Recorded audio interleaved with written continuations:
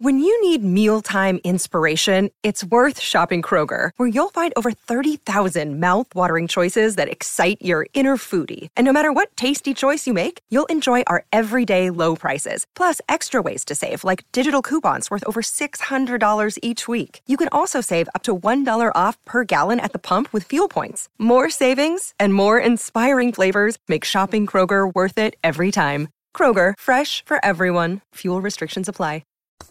What is Social Security? Why was it created? And who is eligible to receive these benefits? We'll answer all of these questions and more on this edition of Getting Schooled. I'm Abby Hornacek.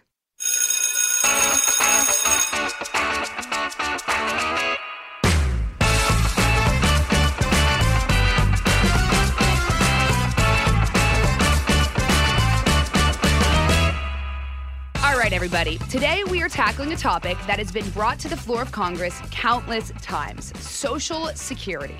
Established under President Franklin D. Roosevelt in 1935, this federal government program provides monetary benefits to people who are retired, disabled, or beneficiaries to someone who is eligible for Social Security.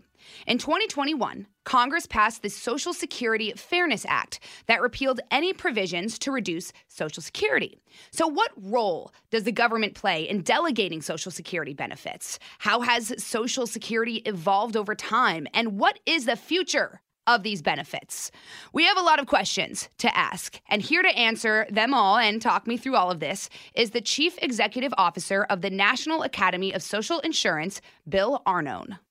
And Bill was kind enough to come on Getting Schooled to talk all about it. Bill, what's going on? Well, a lot's going on in the country today, and I'm here in Washington, D.C., and as you know, Social Security is at the top of the agenda of things that are of great concern to legislators, elected officials, and of course to 66 million people who now get a Social Security check, and many of us who look forward to the day of getting a Social Security check. So it's a red hot issue right now. That it is. And that is why I'm so happy that you're on with me right now, because, you know, I feel like we all know Social Security is coming one day. A lot of times we're asked for our Social Security number to, you know, authenticate things. But, you know, I like to kind of give context to this conversation to our readers, just go through the ins and outs of what exactly Social Security is, what it means, how Democrats think about it, how Republicans think about it, how they agree, disagree, things like that. And these are all topics we will get into, but let's just start from the beginning and talk about how this all started, because, you know, I really do think, Bill, that this gives context to the broader conversation. So can you just talk to me about the Great Depression, the circumstances around the creation of this program? Yes, and we have to really think that way and imagine ourselves. The country was in economic, social, and political turmoil in the 1930s. There was a great stock market crash. We were in what's called the Great Depression, and older people had their lifetime savings wiped out, and they had no pensions. Some states had what they called old age pension programs, but it was really a very inadequate attempt to provide some economic security to older people. So the country was in the midst of this turmoil, and we had a president, Franklin Roosevelt, who developed what's called the New Deal, and one of the cornerstones of it was to introduce in 1935 this thing called Social Security. And he was very astute. He didn't want it to be perceived as a welfare program. So he structured it as what we call a social insurance program, which meant you paid in, it was contributory, your employer paid in, and you earned a right to a benefit. And that was a very important conceptual framework for the launch of this program. So the act was signed in 1935, 87 years ago. Benefits started being paid in 1940. So people were paying in before actually receiving a benefit. And it had to take care of people who really paid very little in. But that was part of the launch of an ambitious program like this. So how has it changed from 1935 to today in 2023? It's gotten bigger and bigger and bigger. When it started out, it only provided a retirement benefit to people 65 and older. And then slowly but surely it expanded. 1939, we added spouses benefits, dependent benefits, survivor benefits. In 1956, we added disability benefits, which, by the way, 9 million Social Security recipients today get what's called a disability benefit. And then in the news recently, when we announced a big 8.7% cost of living adjustment, those were not part of Social Security until 1972. The automatic, they call them COLAs, to hold the purchasing power of Social Security beneficiaries constant at a time of high inflation, as we've had recently. So it's gotten bigger and bigger and bigger. It's grown. And with that growth and with the aging of the population, it's had financial challenges. And we're in that point now with financial challenge. The last big challenge was 1983, when Congress passed a major Social Security Reform Act, which took care of a imminent financial inability to pay all benefits due. We're not quite imminent now, but most people looking at the state of Social Security have said something's got to happen by around 2032, 33, 34, because in those, under certain projections, the program will not have enough to pay 100% of benefits. I want to just make sure that people listening know there's no risk of the program going bankrupt. That's a myth you hear. Worst case, if Congress were to do nothing, when we get to 2032, 2033, there would only be enough money to pay about 80% of benefits. Now, that's not good. That means everybody would take a 20% cut, but it's not zero. So I just want to clear up that, because that's often a bone of contention. I'm glad that you did clear that up, because I saw also that number of around 2034, 2035, a lot of people wondering what is the future of Social Security once that percentage starts dropping. People want to know, is Social Security running out? And sounds like, according to what you're saying, it's not going to necessarily run out. It's just people are going to have to take a pay cut. Right. So when we talk to millennials in particular, the first question they ask me is, oh, Social Security is great for you, for my mom, my dad, my grandma, my grandpa. It won't even be there for me. And I have to tell them, no, it's going to be there. The question is, how much will it provide toward your retirement security? But the answer is not, it's going to disappear. Why are those numbers dropping? Well, we have an aging population. And my generation, I'm a boomer, 76 million of us. Most of us are at the point now in life where we're drawing down benefits. So there's demographics. And then the program is very susceptible to two economic trends, which, God forbid, if both come at the same time, that can really hurt Social Security. One is inflation. You might say, why does inflation hurt Social Security? The higher inflation, the higher the benefits are. So the expenses go up. The other thing that hurts would be high unemployment. And thank goodness we're at one of the all-time record low unemployment rates, 3.5%. If you go back to the late 70s, we got hit with both high unemployment and high inflation, and Social Security took a beating. That's why Congress had to do something in 1983. The program was really in trouble. Once the percentage Social Security is able to pay out starts dropping, is there a potential that it goes back up? Like if it drops down to 80, can it go back up to 100%? Yes. I like to tell people there's no constitutional right to Social Security. It's not in our Constitution. Some countries, by the way, it's in their Constitution. Congress gives and Congress can take away. So could Congress say, in order to get the program back up to a better financial condition, we're going to cut benefits? Yes. Or they can say, things are still very bad for older people in the country. We're going to have to increase benefits, but then we have to pay for those increases. A lot of moving parts. And by the way, the program is, as you know, a very political program. You heard in the President's State of the Union address, it was the most electrifying moment of the State of the Union. It got hot. It got heated. That's Social Security. It's a very, very emotional, politically charged issue. Right. Let's delve into that a little bit more, because as with many issues in our world, we can look at this through a red or a blue lens. What do Democrats think? What do Republicans think? Where do they disagree and where do they agree? Well, the first thing they agree on, this goes through every survey. We've conducted a few. No matter what your political posture is, Social Security is a popular program.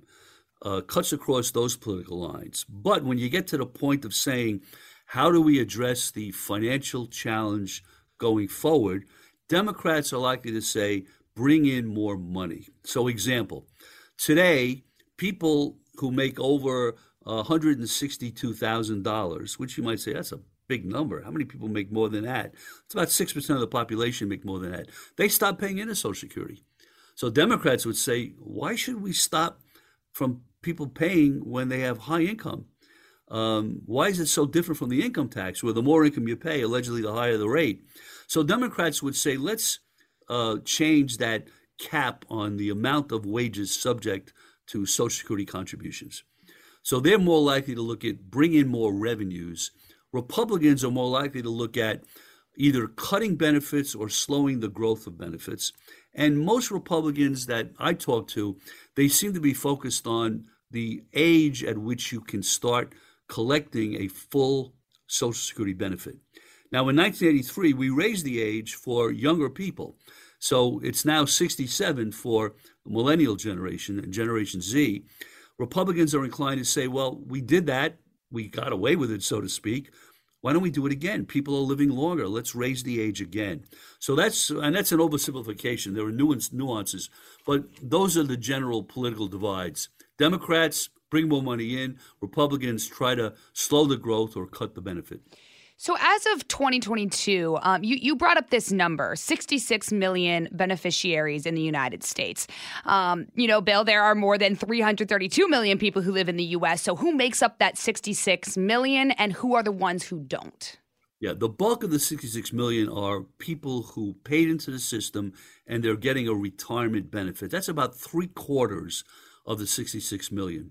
Then you have disabled people, 9 million, get a benefit based on being unable to work. They just can't work. They have a very severe disability.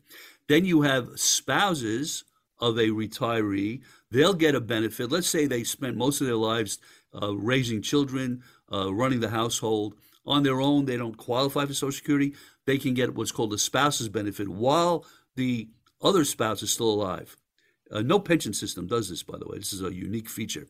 Then you have survivor benefits, widows and widowers, and believe it or not, 3 million children under the age of 18 get a Social Security survivor or dependents benefit.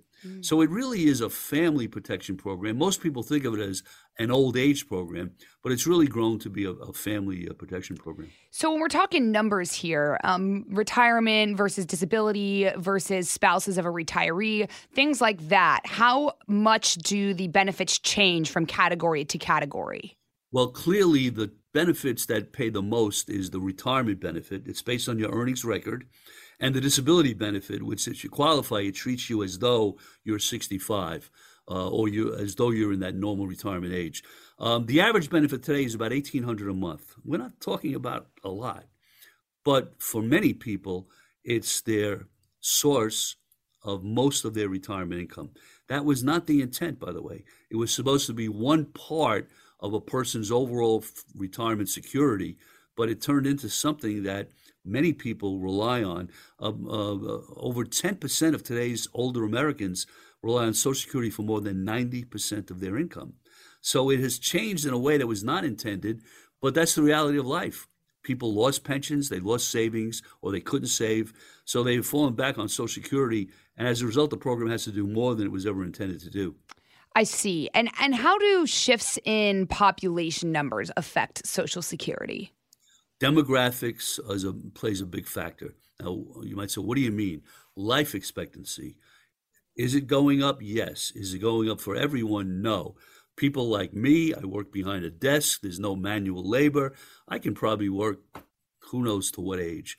If you spent most of your life in heavy labor and your body's taking a beating, the idea of extending your retirement X more years, that's really not a viable option. So the benefit itself is really something you can't just say across the board, let's do one thing and let it apply to everybody. We have to be sensitive to the different gaps in the retirement population for people who just can't, when people say glibly, we're all living longer. But life expectancy has gone up, no question about it. The other factor, and this is a very scary one, is fertility is going down. And you might say, why does that matter? Those are the future workers who have to pay into the system. Today's workers pay for today's retirees. They don't pay for themselves. So if fertility is down, and most countries are now faced with a fertility crisis, then there's a real problem, because what is a key to Social Security is the ratio of workers to beneficiaries. In the early days, that was 20-1.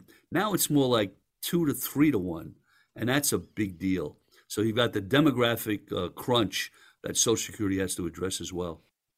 We've got to step aside for a quick recess, but we'll be back right after this. I'm Charles Payne. Listen to my Unstoppable Prosperity podcast so I can get you making money right now. Whether stocks are hitting new all-time highs or in free fall mode, opportunities abound. So why are so many potential investors still sitting on the sidelines? In a new season of my podcast, I'm going to get you in the game. After 38 years on Wall Street, I'm ready to impart some lessons and get you invested in the greatest wealth-generating machine in history. Listen anytime, everywhere at foxbusinesspodcast.com or wherever you listen to your favorite podcast. So let me ask you this, and this might be a dumb question, but so if today's workers are paying for today's retirees and the fertility is going down, is there a potential that, let's say, so I'm a millennial, I'm paying into Social Security, I get to the point where I want to retire, and I know you said that those numbers could drop down to, let's say, 80% by 2034 or something like that. So I could technically be paying right now the amount of money that I expect to get 100%, but I'm only going to get 80%. Is that how it works? Yes. Again, it's the big if. If Congress does nothing, but no one believes Congress will wait until that year, and the year fluctuates. It's going. Some have it down to as low as 2032. If Congress waits until then we're at the 11th hour. No one thinks that's going to happen. So they've got to come up with a solution. And in today's world, it has to be a bipartisan solution for it to get passed. So I would assure you, as a millennial, don't say it's going to go away. Just say it could be less than my parents got, but it won't be zero. And then you might say, well, how can I assure that it doesn't go down by even 20%? And that's where your voice has to be heard. Congress will listen to you. And a lot of times Congress say, I always hear from older voters. I don't hear from younger voters. They got to hear from your generation. And your statement has to be, do you feel strong enough about it that you don't want it cut by, say, 20%? So what policies are being pushed in Congress surrounding Social Security? Yeah. In addition to the two big ones, bring more money in or increase the age, Social Security does have some problems in it. Let me give you one example. If you're a low-income worker who hasn't had a full career and your earnings were low, the Social Security benefit formula gives you a better deal than higher-income workers. So this is called a progressive formula. The lower your lifetime earnings, the higher the percentage gets replaced by a Social Security retirement benefit. But there was something called a minimum Social Security benefit. And what that meant was, let's say you've had a lifetime of low earnings and you were out of the workforce. Yes, you're eligible for a benefit, but it's very low. There used to be a minimum, and if the minimum was higher than your earnings record gave you, you would get the minimum instead. That is gone. So a lot of people who say Social Security has to do more for the least fortunate of us, why not bring that back? And that's a very popular option that Congress is looking at. There are also widows whose benefit is not as high as some people would like, depending on their age when the spouse passes away. So many people would like to see the survivor benefit get increased so that it does better for people in poverty. The highest poverty rate in our country for older people are women who are not married, living alone. Either they're divorced, they're widowed, or they never got married. That poverty rate is twice as high as the poverty rate for all other older people. So a lot of people in Congress think we've got to correct that. That's just that's human suffering that we have to correct. So those are some of the options that would change the benefits in the program itself. Mm-hmm. I think about, obviously, these things being pushed in Congress. You also wonder with the 2024 election coming up in, about 2 years, just how big of an issue Social Security will be. In your opinion, obviously, things are still shaping up. On the GOP side, we have Vivek Ramaswamy, Nikki Haley, Donald Trump. President Biden is still kind of not said too much into if he's going to run again. Rumblings that maybe Marianne Williamson. So we don't obviously have the people who are for sure confirmed will be running. But how do you think this will affect the 2024 election? I based on the State of the Union and the reaction and what the Democrats were able to assess, it will be, in my view, one of the 5 top issues in 2024. It's getting ready to take on that prominence. By the way, it did play a role in the 2022 midterms, because if you remember, for the last month, the president was on the road talking about the Republicans want to sunset Social Security. He milked that for all it was worth, and it worked. In districts that the Democrats were supposed to lose, House districts, they ended up winning them because older voters turned out and said, I can't vote for Republicans. They want to get rid of Social Security. Now, that's an extreme positioning of the issue by one party versus another. Right. I'm not sure it will get to that level, but the Democrats, I think, have learned a lesson. But also, a lot of people learned the wrong lesson. There's a quote that's attributed to a legendary Boston politician, Tip O'Neill, and he once said, referred to Social Security as the third rail. People misunderstood what that meant. He didn't say discussing Social Security was the third rail. He said cutting Social Security is the third rail. But if you campaign on expanding it, you might actually do better. So I believe it'll be a major issue in the 2024 presidential election. And look at former President Trump. He got it. He said when he ran in 2016, if you remember, unlike the rest of these candidates, I will never cut Social Security and Medicare. And he just recently said the same thing. To all my fellow Republicans, don't touch these programs. They're political dynamite. So who knows what the ultimate nominees will end up saying. But to me, it's definitely what's called a salient issue.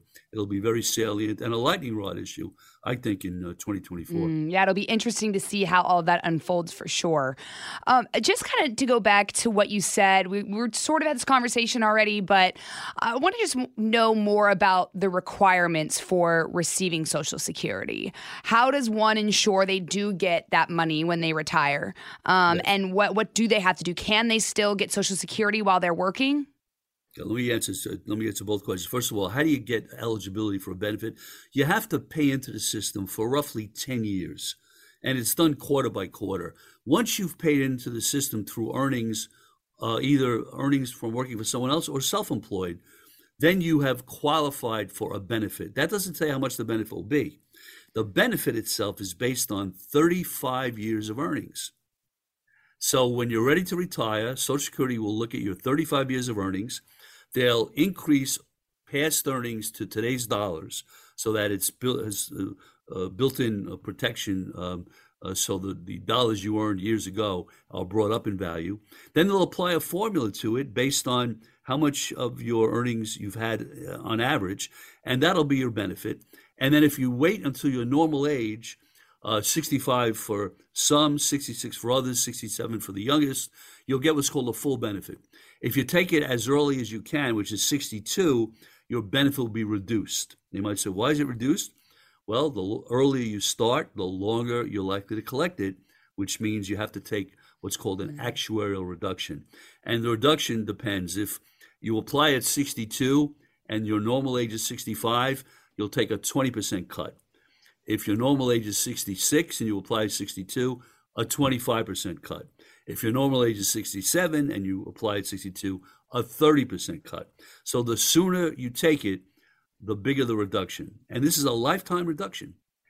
But let's say that you decide, I miss work. I want to go back to work. I've started collecting Social Security. Can you go back to work? The answer is yes. If you're over the normal retirement age, the upper limit, you can work and make as much as you want, and it will only help you. Earnings will not hurt you. If you started collecting early, there's an annual earnings limit. If you go over that limit, then your Social Security gets reduced temporarily. People hate this, by the way. Go, what? I'm trying to be productive. Why are you penalizing me? It's a temporary reduction. Later, your benefit gets recalculated to take into account the fact that you were earning more money. I see. So work can never hurt you. I can't tell you how many older people go, oh, I'd like to go back to work, but I don't want to lose my Social Security. Doesn't work that way. So that's another myth. All right, that's good. That's good to know, because you would hope that if someone does want to go back to work and they do want to actually work for that money, then they should definitely be able to do that, obviously. But we're going to need older workers. We're going to need them because there'll be labor shortages. So it's in everybody's interest to keep older people productive. More productive usually means healthier. So that's a win-win for the country and for the older person, him or herself. Right. What happens if you are a single mom and you not single mom, you're married, but you are a stay-at-home mom, rather. You raise 4 kids, you're married, and then when you're 60, you get divorced.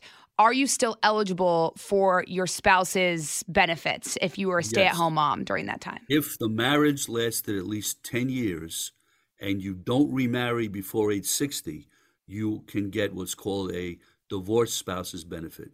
And it's calculated the same way as a current spouse. In fact, this is a little bit of anecdote.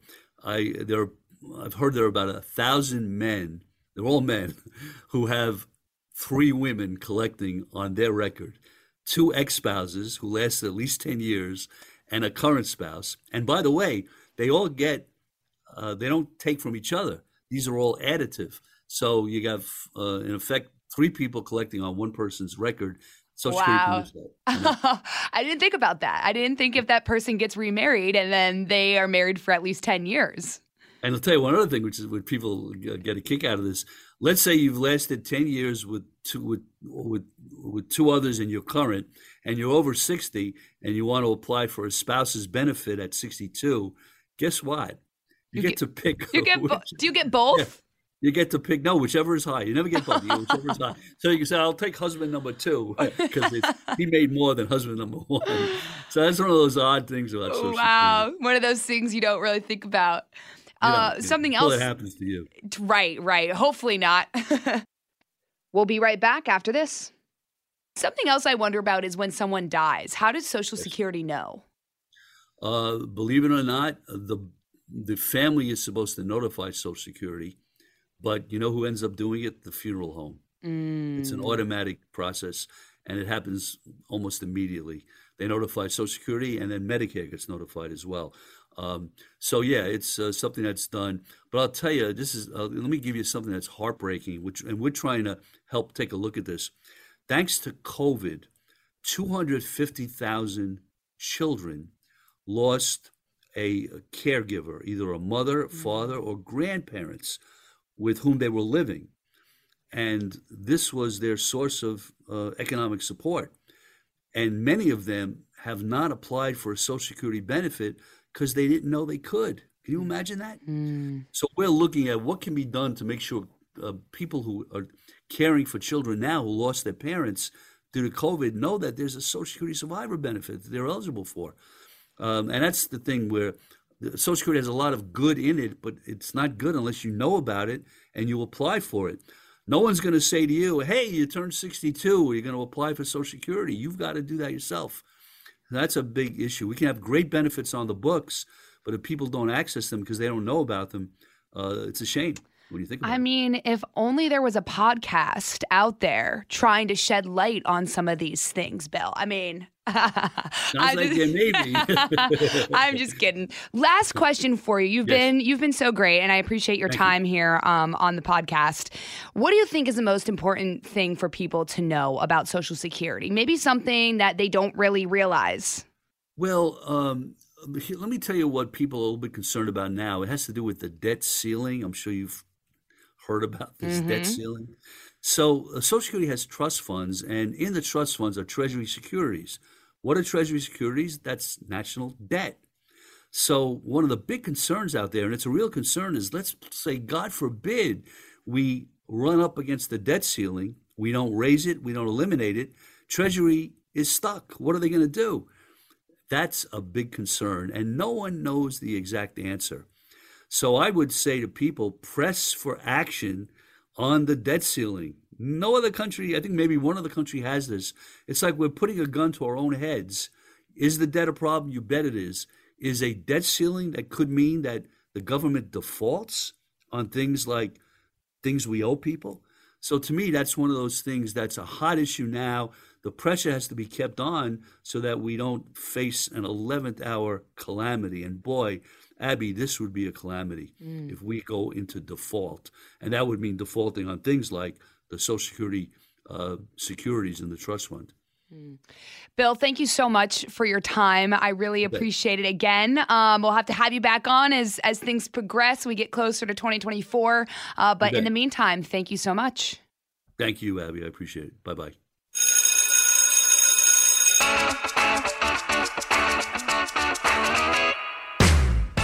All right, if you missed anything from class, these are my office hours, and here are some top takeaways about Social Security. Number 1, President Roosevelt initiated the Social Security program through the New Deal, and it was a social insurance program. Bill says it wasn't necessarily intended to be a welfare program, but instead was meant to help people who needed assistance at the time. Number 2, Social Security isn't in our Constitution, so Bill emphasized that Congress can give and take it away. That's part of the reason why there's so much chatter when power shifts in Congress. And number 3, there are different eligibility requirements, but the main one is you have to pay into the system for 10 years. But Social Security isn't just about providing retirement benefits. It also provides help to survivors, people with disabilities, etc. Thank you so much for listening to this podcast on Social Security. For more podcasts, you can go to foxnewspodcast.com. And don't forget to subscribe to this one on Apple Podcasts, Spotify, or wherever you listen, and leave us a review. This has been Getting Schooled with Abby Hornacek on the Fox News Podcast Network. Class dismissed. Listen ad-free with a Fox News Podcast Plus subscription on Apple Podcasts. And Amazon Prime members can listen to this show ad-free on the Amazon Music app. Jason in the House, the Jason Chaffetz Podcast. Dive deeper than the headlines and the party lines as I take on American life, politics, and entertainment. Subscribe now on foxnewspodcast.com or wherever you download podcasts.